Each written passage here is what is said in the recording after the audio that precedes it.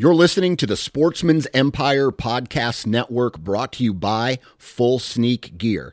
Check out their entire lineup at fullsneakgear.com.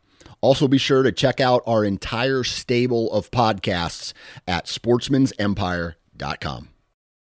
New from Moultrie Mobile, the Feed Hub offers first-of-its-kind cellular connection and control for nearly any spin cast feeder on the market. When used with the Moultrie Mobile app, you can monitor feed and battery levels, run feeders on demand, receive alerts when feeders are clogged, and remotely adjust feeding times. The Feed Hub is ideal for anyone who maintains feeders. Remove the guesswork and save time by planning feeder maintenance before you drive to your hunting property. For more information, visit MoultrieMobile.com. The Sportsman's Nation is a 2% for Conservation certified business. This means that we donate 1% of our time and 1% of our revenue to conservation. If you want to find out how you or your business can get certified or learn more about the organization, visit fishandwildlife.org. Welcome to the Land and Legacy Podcast. We're your hosts, Adam Keith and Matt Dye. This is your number one resource for all things land. If you're interested in conservation, habitat management, hunting strategy, and rural real estate, this is the podcast for you. Hey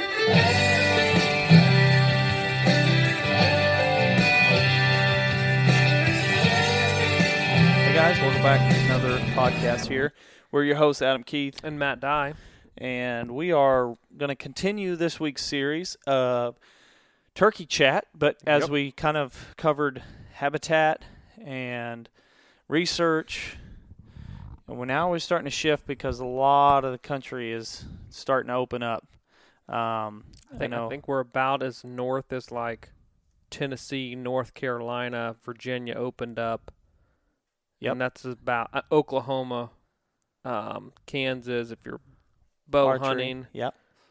Their gun will open up next week, and then we're pretty much the week to follow in Missouri and Arkansas now. So, but everything south of that is open. I think actually Montana's close, or some of the states out west, or Nebraska. I think Nebraska usually has that early archery. Yeah. I haven't seen much out of Nebraska this spring on social media, which is kind of interesting. It seems like I see that one pretty early, but I haven't this year. So we're right in the heart of turkey season. So if you guys are here every single week looking for habitat management, we're sorry. We're going to have to put you on pause for a few weeks as we enjoy one of our podcasts of the week. As we, this is one of our favorite months of the year coming up. And so, because we'll go 3 hard weeks of Missouri turkey season and then right into food plots. Yep. And so we're going to cover a lot on food plots on our other podcast, but and we are going to put a pause on soil health series this week to cover a few things. So if you're here for the soil health series, it will pick back up next week. And I want to be sure to say this about the soil health thing too. I think we touched on it last week, but still got some additional questions coming through. Man, I'm getting a ton of questions. I know. I love it. It's so boring to me to talk soil health. But at the same time, I have really been fascinated with the first 2 guests we had on. Mm-hmm. A lot of great information there. And we're going to continue down that road. And then we'll have a wrap up and get all of our thoughts. I have had a few people reach out. I was like, I'm waiting to hear that one. I thought we were going to do it this week. I'm like, no, we're going to get even more into the weeds because so many people are enjoying this series. We're going to keep it going. And so not that we're not addressing some questions that have come up, but we want to make sure that we run through the list and different points of views regarding soil health before we really discuss what it is that we're thinking, how we're utilizing all this information. So some of those questions are going to be answered in that future podcast. So if you've emailed in or messaged in or texted, whatever it may be, hang tight. We're not ignoring you. We're just developing through the weeks more and more information regarding and bringing on varied subject matter experts, which I think is fun and cool. That aren't necessarily super well known on podcasts or whatever, but experts nonetheless. And so we've got some other cool guests coming on in the next couple of weeks. But for this podcast, or I guess before we dive into the Turkey Vest workshops. Absolutely. I spoke with the landowner in Alabama and he is super jacked up. He has been seeing quail. He has been seeing and burning this place a lot, both in the summer and in the dormant season. Has got some big corridor establishments, old field management, rocking and rolling, and he's jazzed up, ready to go. And we're hoped to see everyone there. It's going to be a great event in Alabama in July, and then before that is Michigan. So make sure you sign up if you want to know. I think it's one of the best investments you could make as a landowner. As far as I do, if you're interested in our consulting, but you're like, I don't really have it in the budget or whatever, this is going to be one of the best investments you can make, because we'll be giving hands-on demonstrations and having questions, open question board where you can ask us at the end of each little segment on all your questions and how that may regard or be transferred into your property site specific. And so you'll see everything from edge feathering demonstrations to how we utilize different practices in the timber, from hack and squirt, girdle and spray, and cutting and felling, overall crop tree release, general TSI, and then you'll plant responses and burning food plots. How to burn. We hopefully can do some burn demonstrations, but you never know. Those are always up in the air. Mm-hmm. And then old field management, invasive species control. And we'll even, if we have interest, we may even do financial kind of classroom side of it, and weighing out, prioritizing the financial side of your farm property, or your farming budget, so you can basically get more out of your farm and your return on your investment. So I would say this: don't be hesitant to come to one or the other based on its location and your proximity. Obviously, you have to get there physically, travel, but there's if you're weighing out, let's say, a virtual property evaluation or a workshop, I would strongly feel that you're going to get way more benefit from a workshop 2 days in the field versus a virtual property evaluation. 100%. That is your property specifics, us talking with it. This is superior in the information that you're going to learn, see, hands-on experience in these workshop events. So be a part of them. Go to shoplandlegacy.com, click on the field events tab, and you'll find both of the registrations there. Let us know if you have questions. We hope to see you guys there, and are going to be a huge part of it. We've got quite a few signups in both states, so we're excited. But more people are welcome to come. Adam, we're going to talk about Turkey Vest, because this turkey gear, and not necessarily, this isn't a gear dump. Correct. This is a gear, like everything we do, prioritizing and how to use the tool for its best use.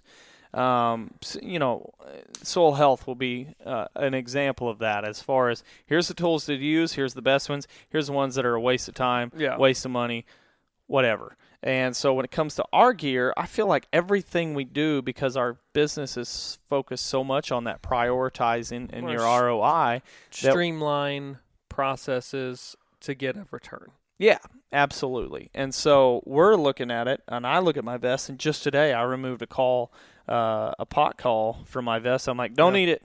Yeah. Don't need the weight. Yep. And don't need the noise or potential noise. And so I look at my turkey vest and go, okay, everything in here has a purpose. Everything in here, will be used at some point during the spring, and at some point during most hunts. And so we're going to kind of have some fun with this. Sorry if it's not the direction you thought this podcast is going, but you can probably learn something from it anyway, because I feel pretty confident in our turkey hunting skills, regardless of what the YouTube audience might say about our calling, or my calling specifically. I think one of the, because you see, let's say, turkey vest dumps, like on those videos, you can search that on YouTube and find numerous ones. But a lot of times they're talking specifically about, an individual line of calls or individual product lines. But both of our vests are extremely varied in what the calls are, who they're from. But it's not about that to us. It's more about in the time I spend in the woods, whatever conditions I may be in, do I have something in my vest that's going to be suitable for that condition, whether it's calling, whether it is any type of hunting situation, whether you're on the roost hunt, whether you are mid-morning, midday kind of hunting styles. Do I have everything I need to be able to fit those types of scenarios that I may encounter, or roosting birds? So here's kind of what we've got. I went through mine earlier today. You're going through it right now. People are hearing zippers and whatnot, but essentially we've got several different topics that we're talking about. First off, we'll just hit it with calls, right? Yeah. I mean, this is obviously what most people are going to have a vest for. I don't know about you, but I have a vest for comfort. Well, that too. And I will say, so I'm looking at all this stuff, and I don't think we have a single, like, we have relationships with some of these people as far as they're friends of ours. They have call companies. And then there's other ones that we don't even know them, and they're corporate, and could be as one of the biggest brands in it, but in the industry for this specific category. But I like the product, so therefore I use it. Yeah. So the vest, that is the base for us. The vest is the same one for both of us, and it's the Primos Rocker vest. And it's got the biggest aspect of this that is amazing is the stadium seat, the built-in stadium seat in the vest. So it is a little bit on your back, probably a little bit bigger or wider dimension, but I would not want to give that up for the ability to have that stadium style seat where I can literally sit down on the edge of a field if there's nothing to put my back against, or in a field with enough vegetation. Like, I can sit wherever I want and be super comfortable. We don't usually sit terribly long. We like to move. We like to cover ground. But at the same time, if we're waiting a bird out, or we're waiting for, that 8:30 hour to maybe 10 o'clock, that vest is super comfortable when you sit down and just lean back in it. The pockets are great. The one thing about we had the first version too, which failed, and we both got new ones because we called customer service and they shipped us a new one. But there was the stadium an issue seating, there's a lot of pressure on the inside components, and the sewing wasn't quite up to par, of the fabric, and so we split out the back.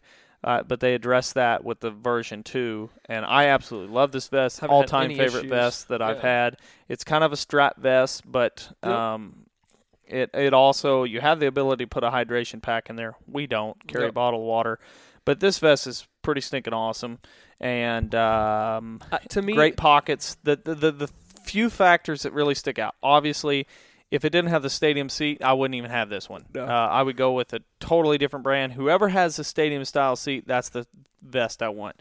But the other key thing that I like is the striker pocket. Yeah, that's just nice. Because you can carry, I think it's four or five, and they don't rattle, and they're nice and easy to get to. And they're not, it's got enough cushion around them that you're not going to snap them. Yeah.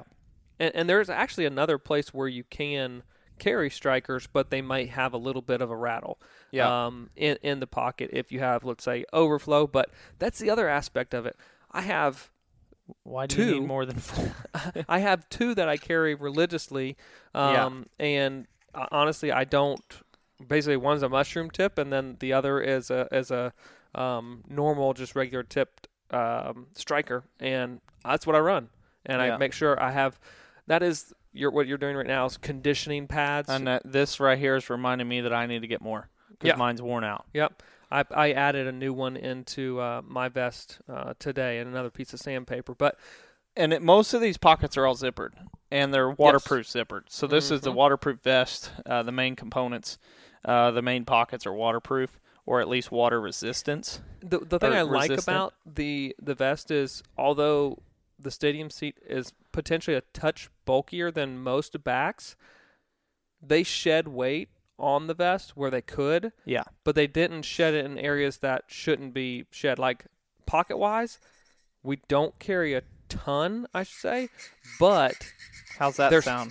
I hear coming through. That every turkey hunter should recognize that sound. But there is enough space everywhere, that you're not having just these weird, bulky patches within your vest. It is distributed really nicely across the vest. Whether it's early season, you've got a couple layers on, and you need to shed a layer, it goes right in the back.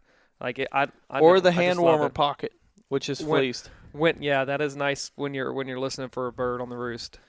Slip your hands in there early season. And the other thing it's got, so I like the striker pocket, the rocker vest, or the stadium seat, and the vest, and then the pocket, the pockets on the back. Yep.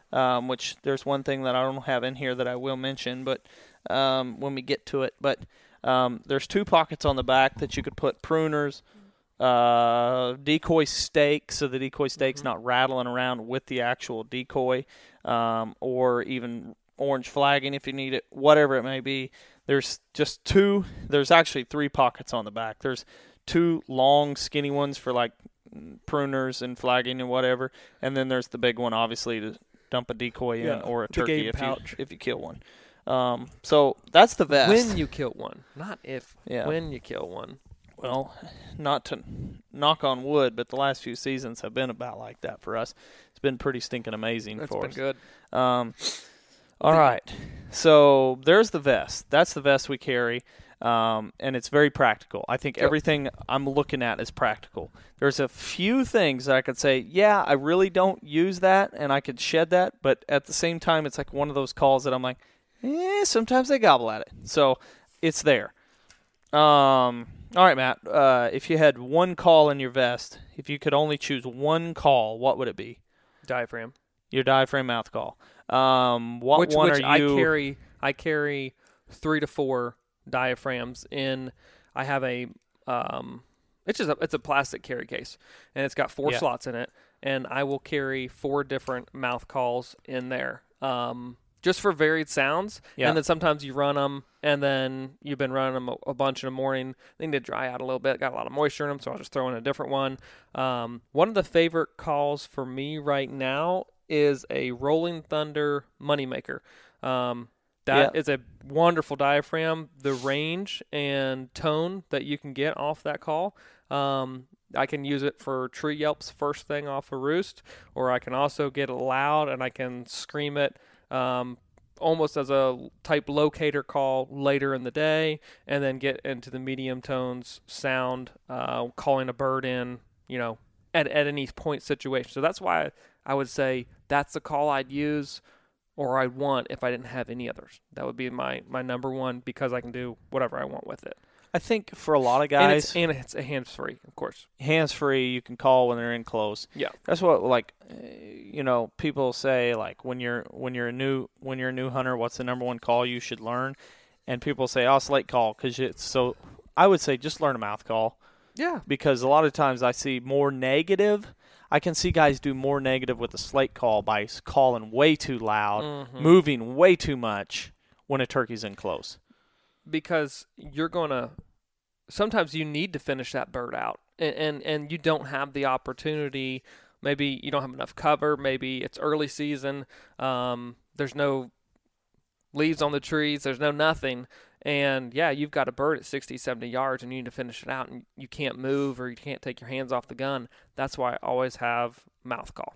Yeah. And I learned it, and I use a mouth call calling more than I do a friction style call. If I'm the hunter, yes. If I'm sitting back and I will hit a different call, because usually the hunters are running the mouth call. Exactly. Or at least in our group. And I think if you're the person, whether float caller, you can really throw sound in a lot of different ways with a diaphragm or a slate, but you can do it a lot, I think, with a friction style call, pot and peg. Throw sound in different various ways and whatnot. So, but regardless, diaphragm, that's super important. But there's other calls I've ran and will commonly still keep a there's a hooks call diaphragm. The name's escaping me right now that I like. And the reason I like those is it's a smaller diameter call. Yeah. The tape is not nearly as wide. Not thick taped either. Yeah. And so, and for me, I always trim mouth calls regardless. I'm always cutting sides. make it a little bit smaller. That's just me, my pallet size, I guess, and whatnot. But I'll run basically Rolling Thunder, hooks, and multiple varieties within them. But right now that Moneymaker is kind of just an all-around go-to, throw it in and a brush situation. Heartthrob, but that's the one we like. That one, and then there's a they don't make it anymore. Oh, brown one? I don't know that. Game Changer 3. Game Changer, yep. Yep. I've liked that one a lot too. So for me, mouth calls, I love the Rolling Thunder Moneymaker. They've got some new ones. The name's escaping me. They're an all prophylactic call that I really like, specifically the pink one that's a batwing. I like batwing cuts the best. That seems to work best for me. Although the cutting is better on a combo cut, I like the Yelp on a batwing cut call a lot better. So I'm running the hooks or the Rolling Thunder Moneymaker, and then also a hooks Heartthrob, which has a combo cut on it. So those are the ones. So I use, not to do the product push and whatever, because we don't make a dime off those, but when we use a mouth call, we use it from everything from trying to locate turkeys and also trying to close out turkeys. So a wide range. Call very loud, call very soft. A lot of times we're using the same mouth call. It's just the amount of airflow we're doing and how loud we're trying to make it. And that's why we like them so much. And if we lost our whole vest and we just had a mouth call, we'd be still fine. Yeah. Now, windy days, I might be very irritated. Oh, sure. You got to do a lot more walking, a lot more stopping, because your sound just is not going to carry it nearly as far with a diaphragm in a windy situation. Yeah, so I carry typically this one. I basically have 2 calls in this one, but mine have been in my truck from driving down the road and practicing. But yeah, I carry 4 or 5 mouth calls, and I usually only have one in my mouth during the hunt. But yeah, you got anything to add with mouth calls? Besides learn it and carry several with you, no. And that's why the other thing I do like about them is they're lightweight. You can literally have 4 different sounds in a very small pocket. What I will say is the plastic that they come in, I don't carry it in that plastic case because they rattle. Yeah. If you shake it in that mic, like when you're walking through the woods and you can hear that, it's so annoying to me. So I do carry have those little coin pouches typically. Yeah. Although I have to take the coin pouch, and now it holds my milkweed seed. And so that's why, deer hunting, I've got this one. But and so basically, I will carry something else. I've got 2 in here. Yeah. And once I have one in my mouth, that's over. But that rattle is. But anyway, so we carry different coin pouches, and you carry like the old school clamshell where it's got 4 little dividers or whatever. Yep. So mouth calls, amazing. Can't complain. No. Gotta have them. The Rolling Thunder Moneymaker and the hooks Heartthrob are 2 really, really good calls. Obviously, this is all personal preference, but like a face mask, I'm just going through what I can grab here on top. But a face mask and gloves, you guys a lot of people have made fun of me over the years for wearing this mask, and I don't care because it's the most comfortable mask I've ever worn for turkeys, and I've been using them since I was like 14. And I'll be very upset the day they discontinue these. But it's the Primo's Ninja Series face masks, and I always remove the little cotton or the little cloth that goes right around your face and just use it. It's the most cool but very practical face mask I've ever found, and you can get it for like $8. You use something else.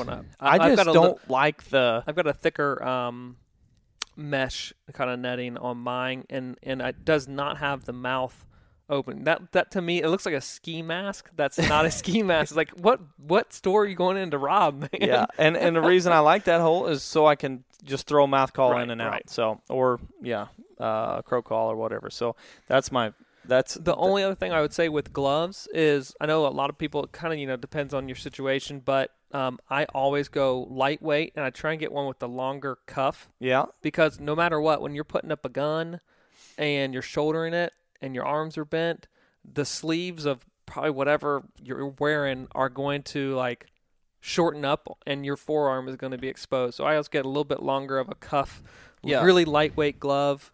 I'm more about and I clip even clip if it's fingers, if it's like short cuff, it's got to have fingers removed. Got to. The dexterity, whether you're calling or whether you are running a camera, because this is the other thing that we do and will carry with us is obviously some camera gear and batteries so we can document what's happening, but I have to be able to have fingertips on whether it's safety, trigger, camera, record button, or running a pot to peg. Yeah. That's a necessity. So whether the gloves have it or not when I buy it, those fingertips are getting cut off. For sure. Next thing up, I always carry a Ziploc baggie with zip ties for my tag. But here in Missouri now, you don't really need that. It's all electronic on the mobile app. But I still like to have zip ties in a bag. Whether I go to a different state, I always carry a pocket knife in that bag as well. Just in a pin if I need to write on a tag situation. Yeah, it's there. And sometimes I'll even carry big, like, gallon-sized freezer bags in there. Those are typically in my tub, but yeah. Just in case you need to breast out a bird, whatever the situation is there. Throw in a cooler.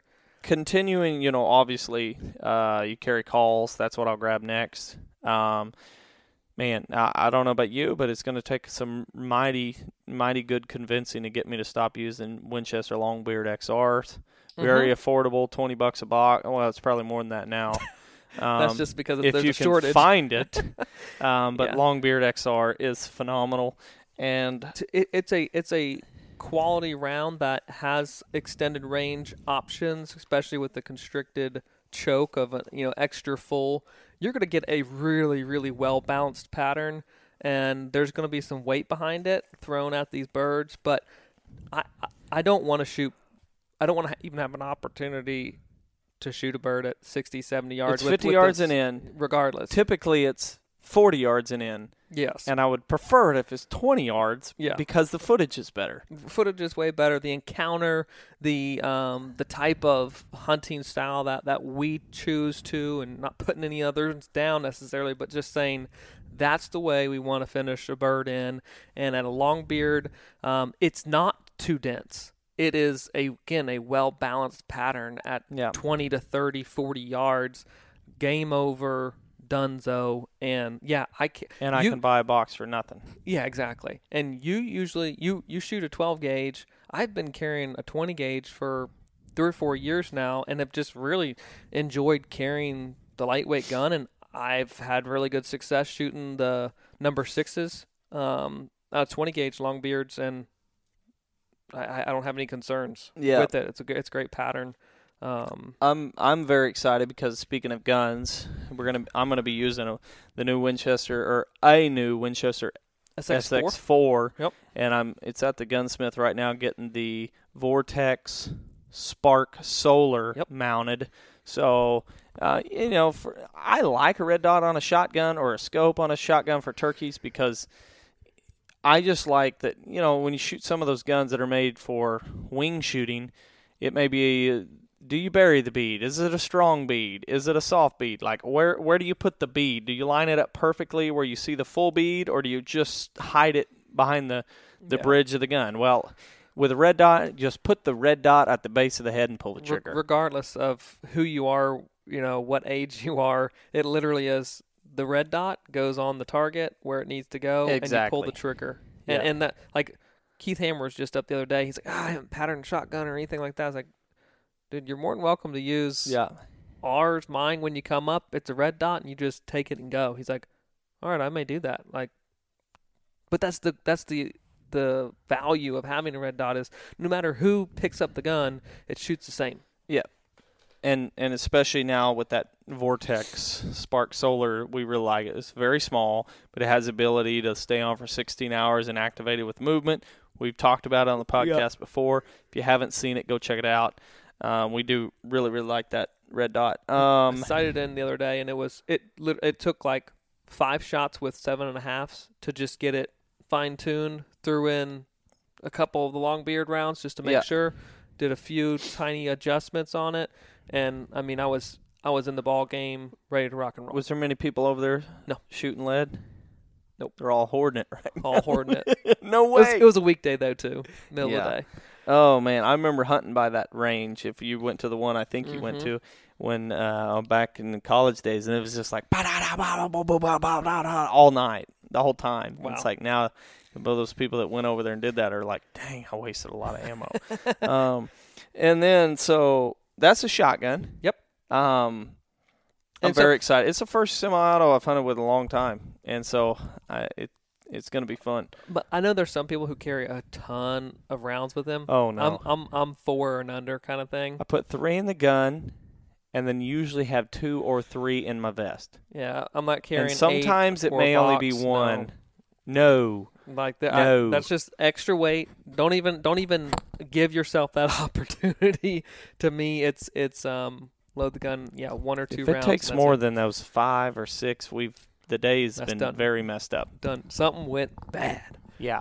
So next up, trying to save the best for last, but I'll go over some of the calls. This is one of them that I could very easily pitch, and you're looking at this going, "What the heck is that?" I don't know that one, but I'm pretty sure I know what that one is. I've got 2 of them here, and I'm trying to remember the 2. Okay, yes, I remember. One of these is the pileated woodpecker or peacock. Oh gosh, you're blowing us out. Yeah, there you go. So I got that one. It wasn't that loud in my headset. It might have been loud in yours, but I carry that. That's one of them where it's like some days that works, so it's in there, and it weighs basically nothing. And then the other one I think is from James Harrison, if I remember right. Hold on. That's how I use it. So it's like a screaming owl call, which I think he's kind of modified it and hit the market with something new this year. But, yeah, those are the 2 I carry. These are the ones that I very rarely use, but they're in there for, a rainy day goof-off locator competition. And that's the thing. What's weird, I guess I haven't really ever thought about it, is everyone's got different styles of turkey hunting. I grew up on the East Coast, and then when we met, obviously you'd hunt in Midwest a lot, but we had like the exact same style of turkey hunting. Yeah. And it wasn't like, oh, that's how you do it. Oh, no, it's just like, let's go hunt, and we had pretty much always on the same page, and which was nice. But at the same time, when it comes to locators, pretty much always been natural voice. Like didn't really carry locator calls. Just always like, well, I need to sound like a crow, and with a little bit of practice, just kind of like the diaphragm, you can get a crow call natural voice to really carry. You can. And I carry a crow call, and I'll tell you why I carry a crow call. I use my voice 9 times out of 10. But this crow call can get a lot louder than I can, and it's a lot higher pitched. So if I really need something to scream, you can see I've got dust on there from it basically staying in the pocket the whole time. But that's why I think a lot of guys would carry a crow call, because I don't know if people are really aware of the benefits of using a natural voice and how easy it is, and how I guess it's easy to pick up. And I'll laugh. Old C.J. Davis, a friend of ours. Yeah. I remember showing him how I did it, and just still to this day I can hear him practicing his crow call. It cracks me up every time. Make sure you go and if you're trying to learn, make sure you're doing an alpha in the middle of nowhere by yourself, because it's going to sound goofy for a little bit, but like feel goofy. You can get it to mimic a crow extremely like lifelike. I mean, it is. I think like it's way more realistic. I do, and I think I'll hit you with one. I'll hit you with one. Go ahead.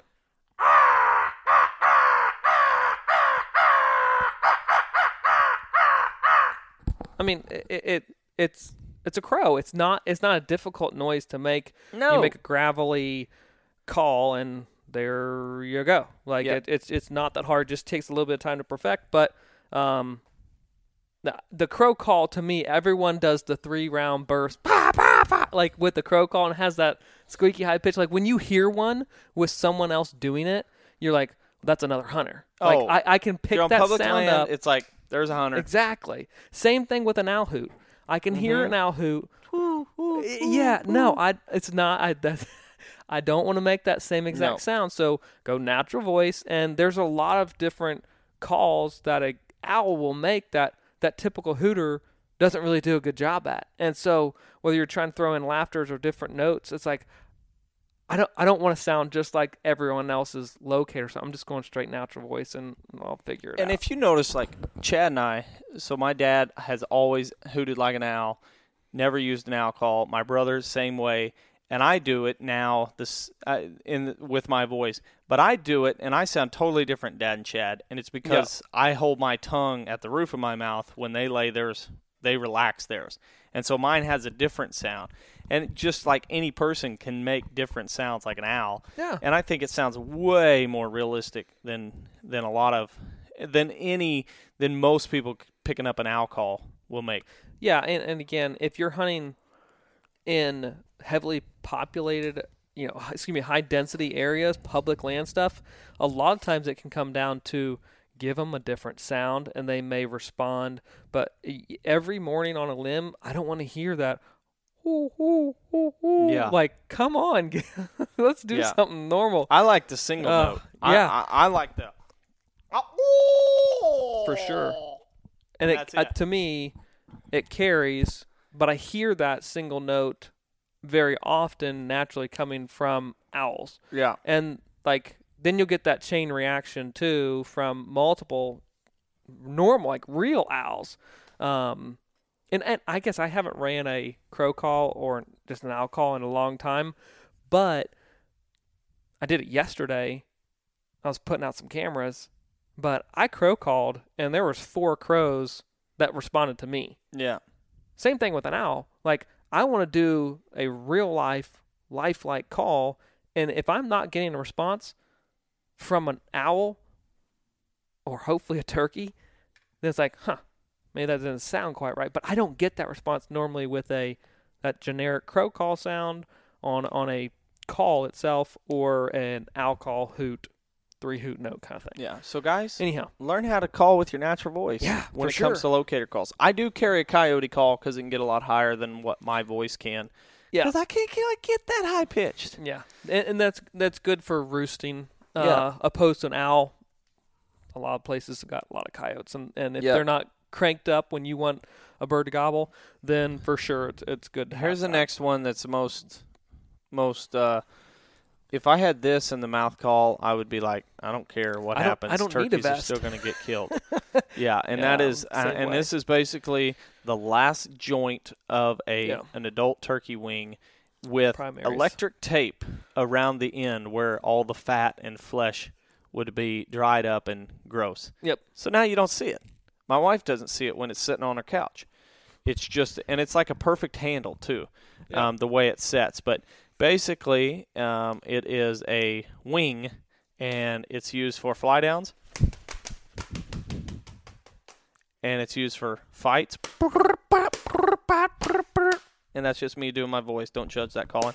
And then, most importantly, it's for scratching in leaves. Yeah. And so that sits in the back, right where the decoy goes, and rides there all season long. And every single time I sit down, it comes out of the vest. Absolutely. I mean, I will put decoys behind a tree if I don't have time to set up decoys or the situation doesn't call for it, what have you. Decoys go behind the trees, but regardless, that wing comes out. And I can't tell you how many times finishing a bird that has come in handy. I remember last year, Chad, you were kind of float calling back behind us, but we were kind of stuck out in the middle of a little bit of edge of a field, and this bird, and he was just off the crest, and I could see him and barely film him on the edge through some buckbrush, and Chad, like, there was no shot opportunity for him, and this bird is 30 yards, but the buckbrush was hiding us. I just reached over, grabbed the wing, and scratched 3 or 4 times, and that joker just sucked and turned and exposed himself beyond the buckbrush for Chad to shoot. But it was, without a doubt, he was just kind of hanging back prior to, just back and forth out of sight from Chad, and he heard that full commit right into the open, and that's just, if you watch one of the hunts on our YouTube channel with Heath times North from Stratton, I did the same thing. You can hear me scratching the leaves, and that bird finished out. So I don't think, I mean, so many guys aren't utilizing that technique or even that call. When you harvest a bird, cut the last joint off, wrap it up, or douse it in salt, and then wrap it up. And number 2, it's super lightweight as well. I mean, if I wanted to carry most lightweight possible, I would have a diaphragm and a turkey wing, and I'd go to town. Yeah. It'd be game over. And then, so this is where we might we might have a difference of opinion between you, Chad, and myself. Because what we have left is, so we said we needed sandpaper or some sort of abrasive. I carry that Primo's Slick Stick, I think it's called, because it's got a stone on it and some chalk and stuff. That's a pretty good little $10 investment for giving multiple surfaces to be able to use. And then also, the best chalk I have found for box calls is the Primo's chalk. That's kind of a red tint that you can get at any Walmart, basically. And the reason I like it is it's very, very sticky almost. Like it doesn't just flake off. I thought you were going to say chalky. It's very chalky. The chalk is chalky. It's not like the powderish that you put on the wood and it just falls off with a few. This one actually kind of sticks to the wood, it seems. And so that's my favorite. And fortunately, so as we shift into, I think if you were to ask Chad and Matt and myself which friction calls you would take, if you could only choose one, what surface and which one would it be? I would bet you guys would say a pot call. I think Chad would likely say a crystal or glass surface call, pot call. You don't think he'd go aluminum? He probably would. I forget about that. He loves aluminum. Because that's the one I would take probably. He would go aluminum. Anodized aluminum. And Chad would go not anodized aluminum. He would go, for years, he used the old Silver Queen. From Night and Hail. $20 call. Man, he makes it ring on that thing. And he can, I mean, turkeys, there's been a pile of turkeys from that call. $20, pretty good investment. And that's the funny thing. And not to say that more expensive calls don't have that same quality, tone, what have you. You can get, and because there's turkey calls from $20 to $120, $150. Yeah. But that call, that combo, the way he runs it, the Joker screams, it sends high-pitched yelps. It's mixed with distances. A pretty expensive striker, It is. But at the same time, I've seen him finish out birds too with it, being a float caller, and make it work. So there's lots of different things. I would say I would run an anodized aluminum, has that high pitch frequency. I can get soft with the diaphragm, no hand, so I don't need it a friction to finish a bird. I'd use it for a locator to get out there. What surfaces do you use on your pot call? So I've got an anodized aluminum, and now. Well, and then there's a slate. That's a whole nother. It's the Cluck and Purr pot from Woodhaven. Yeah, that's a very thin slate, deep hollow. I like that one. Can't get loud with it at all. It's not designed for that. Not designed for that at all. It kind of goes with that leaves and the scratch and close them out. Yes. But anodized aluminum, and then I like a glass surface too. Yeah, I like a glass. And I'm sitting here looking at a ceramic. My dad runs a ceramic, and he and loves then a that call. Slate. So a David Halloran. That's a good call. Ceramic. It's amazing. And with a yellow heart striker, which we'll go over strikers in a bit, and then a hooks slate, and then a foot on the head crystal. Beautiful call. I haven't tried it enough outside to see what it does, but client of ours just made a brass surface. I'm interested to see how it does in a hunting situation. Yeah. But we'll see. But when I ran it in Tennessee, it was loud. Yeah, it's a beautiful call. And I think that's one of the things about at least for me, is fun to almost like culling, where you're like every year there's a new slate call that might make the game, but there's already the key ones, the key players. It's like, okay, if I can find a call that beats one of these three, then I'll subtract and add. Yes. Yeah. Substitute in. So like the David Halloran. It's like a bench warmer kind of thing. Yeah. The David Halloran or Holleran, however you pronounce it, that call is one of them that's like, oh my goodness, this call is somebody. And it immediately jumped in the vest, and I forget which one I subbed out, but over the course, I've got a whole little tub about shoebox size that's just filled with slate calls that I've used for years. Like I have a Primo's Illuma slate in there, similar to Chad's Silver Queen. Yeah. And it's just, they all have their purpose. And for me, the slate calls is like, I have, like I said, the hooks. I don't know the name of it, but it's a slate call. Yeah, what is that? And that call for me, obviously being Pennsylvania slate, can't take moisture at all. Yep. If it's a heavy dew morning, I'm like, leave it in the vest. Oh, yeah. Yeah. But it can do really good tree yelps. Yep. That if I'm not close enough, and this is kind of the comparison with mouth calls versus slate call, if I'm not close enough that I feel my tree yelps on a mouth call aren't being heard by the tom, then I'll do tree yelps on that slate, Pennsylvania slate pot call. Right, and that's the difference. So to me, like, if you will, look at whether you want to call them tools, weapons, whatever, I want to be able, with a friction call, to be able to reach out and scream. So that's why I carry anodized aluminum surface, and then I have the slate and that pot. No, what is it? Cluck and purr pot that is very, like, birds are super close. I'm close to a bird on the limb. I can communicate with that turkey, and it's even softer than a diaphragm. You can get super soft on diaphragm, but it's like they're crisp notes that you can make. So really, again, any type of situation, that's what when I'm calling a call from a pack, or I'm trying to figure out what's next, or do I need to leave one at home. Those are the situations that I'm like, okay, do I have something in that I can use to communicate what I want to communicate? And essentially that's how I determine what goes in the pack and what doesn't. And then, right, like you said, something else comes along, I run it, I try it with a bunch of different types of strikers, because strikers make a big difference. How many strikers do you carry? I carry 2 main ones and then 1 extra one just in case something happens to one. I lose it, because I know people talk about lose them all the time. I've been really good.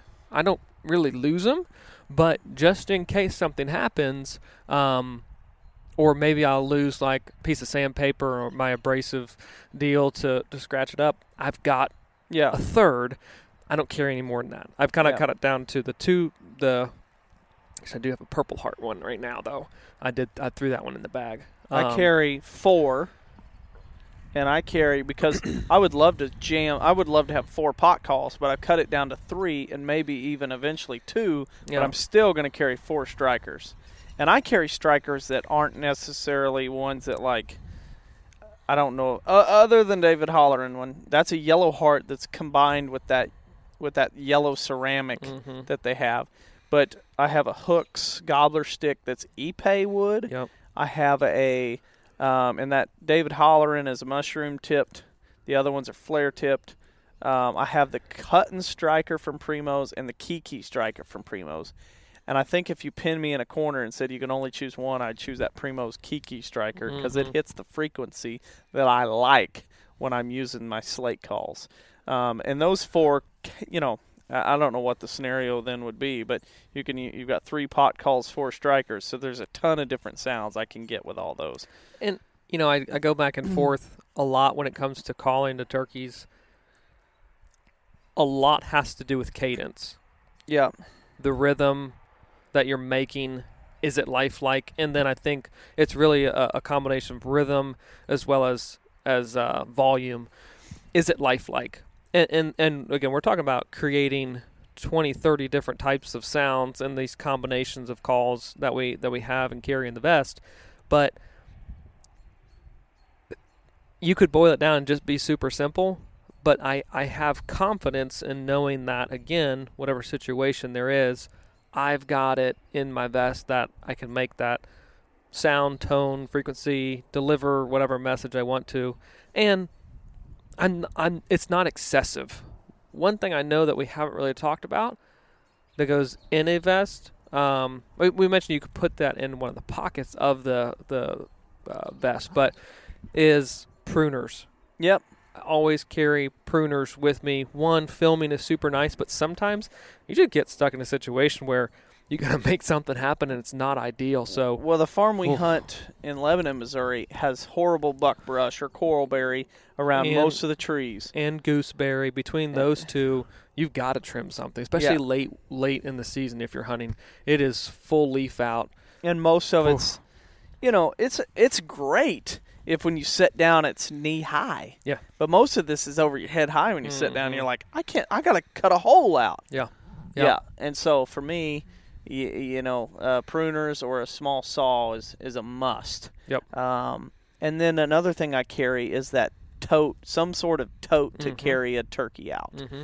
Ours is like a little bitty cable with a slip on it, and you just slip it around their legs and throw the legs over your shoulder and tote them out. And so it's a cable that slips around, kind of like a slip knot, I guess, cable leading up to a T-handle, basically stick of wood. And it works really, really well. The slate calls are, like I mentioned earlier, you and Chad seem to really love those, and I love them too. But I really, absolutely, from when I was 14 years old, I bought a little heartbreaker from Primo's, and I've just become a fan of box calls. Now you switched into box call talking now. Yep, switching into box call talking. So. Chad does now. Chad carries a David Halloran box call. Yep. Really nice call. First year, I think he got it as a kind of a going away gift for a job work. Last year. Yep. I haven't heard it. I haven't seen him run it yet. But no, you won't either if he's with me, because you'll see my box call take precedence. I'll see you both fighting over who actually gets to use their box call. But I'm excited to see it. The reason I don't carry one is because just of the additional weight, and it's not as streamlined. It's a little bit bulkier.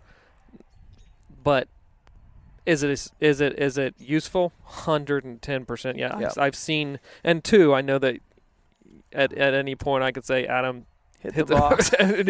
Before I even get the words out of my mouth, you've already got it unzipped and are ready to hit on it. I carry mine in the and this is another little I guess tip is if you have a box call, look into the Primo's box call holders. Yeah. They're the best thing I've found for keeping lid quiet, keeping a box quiet instead of going while you're walking around. Between that and mouth calls clinking that really cheap plastic, I can't. Or cheap rubber boots. Yeah. With where you've worn through the heel, and it's like little tree frogs every time you take a step. Those three sounds, the worst sounds for a turkey hunter on him. Yep. The box call. So the one I carried for years and years and years, and I'm going to get it again. By golly, I was sick of it last year. I think it's at my parents' house. I think I retired it at my parents' house, but it's the Lil Heartbreaker, old school. It's before Primo's even had the phrase "speak the language." It was For the Woods. I don't know how old that makes it, but it's a very old one-sided box call. Hits a frequency that I can get close on my slates or my pot calls, but for some reason that box call has just been really, really good to me.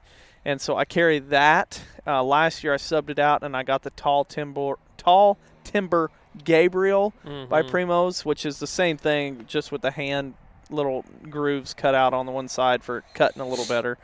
It's a great box call. They're both the exact same, minus the little grooves. But I carry it for windy days, cutting and running, or if I'm trying to sound like multiple hens in a flock and the tom's still couple 100 yards away. Right. That's what I use the box call for. And I think you either need one good pot call that hits high frequency or a box call. And I think that's why people that don't hunt with us or haven't hunted with us would probably and have never hunted the way we hunt would probably say, "Whoa, those guys crank them.